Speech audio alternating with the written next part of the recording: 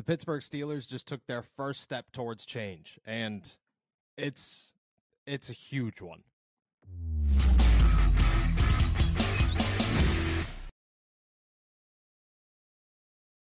What's going on, everybody? I'm Noah Strackmine. Thank you for jumping on to Steelers to Go, your daily to-go cup of Pittsburgh Steelers news and analysis.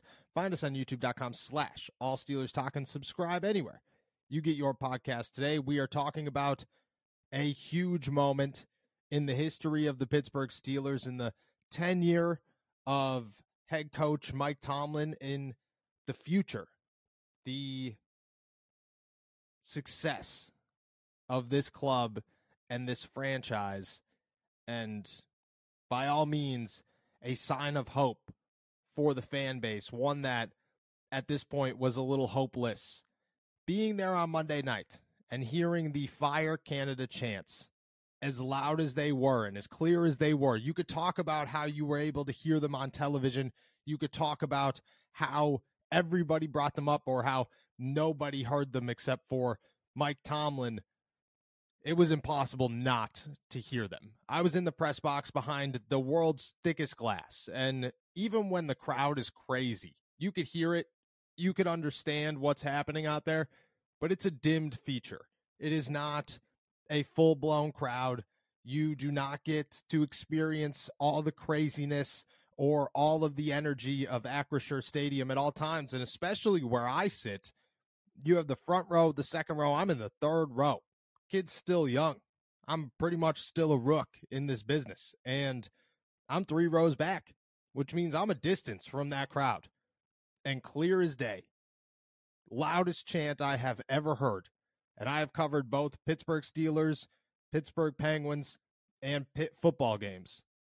There has never once been a chant more in unison, more in sync, louder, and more heartfelt than that of Fire Canada that broke out after a 3rd and short that was unsuccessful in the fourth quarter that would have put a game away for the Pittsburgh Steelers. Luckily, they did win, but they should have won in a much easier fashion. Nobody heard it after the game. Kenny Pickett, didn't hear it. Sorry, I was game planning. And I kind of, to a degree, believe that. There's no way he didn't acknowledge it, but whether or not he sat there and looked at it, I have a hard time believing that one. George Pickens, didn't hear it, was too busy, focused on what we need to do the next time we were out there. You want to know who did hear it? Mike Tomlin heard it. Mike Tomlin heard it loud and clear. And for the first time in the history of this Matt Canada run, Mike Tomlin has, as clear as he can and as straightforward as he could be, acknowledged that there is no more excuses. There are no more moments to adjust. That this team is too good and the talent is too there, and the issues, they need to be fixed. This is the first time Mike Tomlin has taken a podium and said that the offense has a pattern, and that pattern is destructive, and that pattern is concerning, and that pattern could lead and should lead to change. It's a huge moment for the Pittsburgh Steelers. Those same fans also in the second half, fourth quarter, showed their displeasure with your offensive coordinator. What do you say to those fans in the stands that are upset? Man, I appreciate their passion. I share their passion. We all do.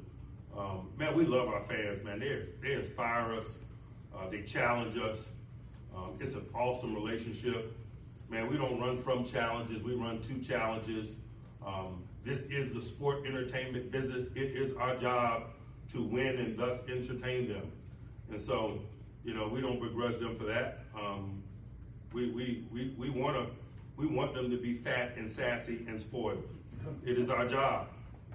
Now, acknowledging that you heard the boos, acknowledging that your fans do not like your offensive coordinator, acknowledging that there is a problem or that your offense needs its mojo back or whatever. All great steps. All huge moments in what should be a step forward for this team and for this offense. But it is just step one. And I think that is the biggest thing here. It is a super exciting moment for Pittsburgh Steelers fans. One that should bring joy, that should bring optimism about the future of the Pittsburgh Steelers and guys like Kenny Pickett and George Pickens and Deontay Johnson and Najee Harris and Jaylen Warren and Pat Freiermuth and whoever else is young enough to withstand what has happened and continue to push forward after it is fixed. But it's going to be a process. This is not a tomorrow type of situation. The Pittsburgh Steelers are not going to go fire Matt Canada at the end of the day and say, hey, we'll figure it out in week 3, even though we have an entire season left. It's not going to happen. What is going to happen is the Pittsburgh Steelers are going to most likely go back to running the football as well as they could and find an identity on the ground, take as much pressure off of Kenny Pickett as possible. And I don't think Kenny Pickett deserves to have this offense on his back as it is. But they will find a game plan that they believe works, and they will somewhat remove Matt Canada from creating his own game plan that doesn't work. But it's also a warning, and this is the first warning that I think is real. Mike Tomlin said he's not concerned about Matt Canada. He's not concerned about whether or not he's got the right offensive coordinator, but he did acknowledge that the offense is in a pattern. He did acknowledge that there is no mojo. He did acknowledge that there are serious problems. That means that it could come, that they have their eyes on him, that the ice is getting thinner and the seat is getting hotter. This is the first time that I have had a feeling or a hunch or have had any indication from the words of the Pittsburgh Steelers head coach that allows me to think that they are actually evaluating whether or not their offensive play caller is the right man for the job. And I don't know if they'll break their ways. I truly, truly don't. But I think that the Pittsburgh Steelers fans have a ton to do with it. And I think that the louder these fans get, the more the Steelers are going to listen, because they have to. Art Rooney could say whatever he wants about tradition or whatever. The Steeler way is to win. The Steeler way is to do right by your fans. The Steeler way is to run a family organization. And you want to know who is the most important member of that family? Those who come on Sundays. They're going to listen. They're going to take it to heart. They're going to do what they can, but they are going to try to avoid the inevitable as long as possible.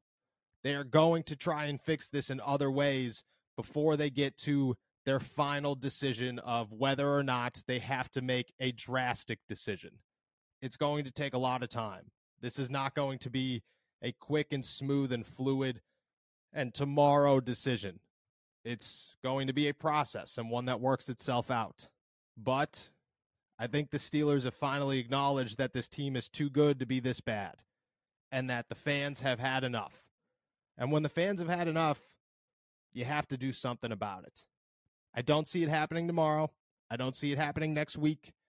But I do see every single week that the Pittsburgh Steelers struggle, and every single home game that the Pittsburgh Steelers fans make it known how unhappy they are about the situation, they will listen, and they will pay attention, and they will evaluate their decisions. This is the first time that this has gotten real. This is the first time that the Pittsburgh Steelers are in a spot where they are willing to actually adjust and try and win back the hearts of fans. They're not going to lose their fan base. They're not going to lose all this talent. They're going to make decisions. And step one is to try to fix it from within. Step two is probably a personnel change on the roster, unfortunately, whether it's an offensive line or a running back or whoever. Step three will be they finally listen to the fans. But it's all about whether or not they get there or have to get there. But this is step one.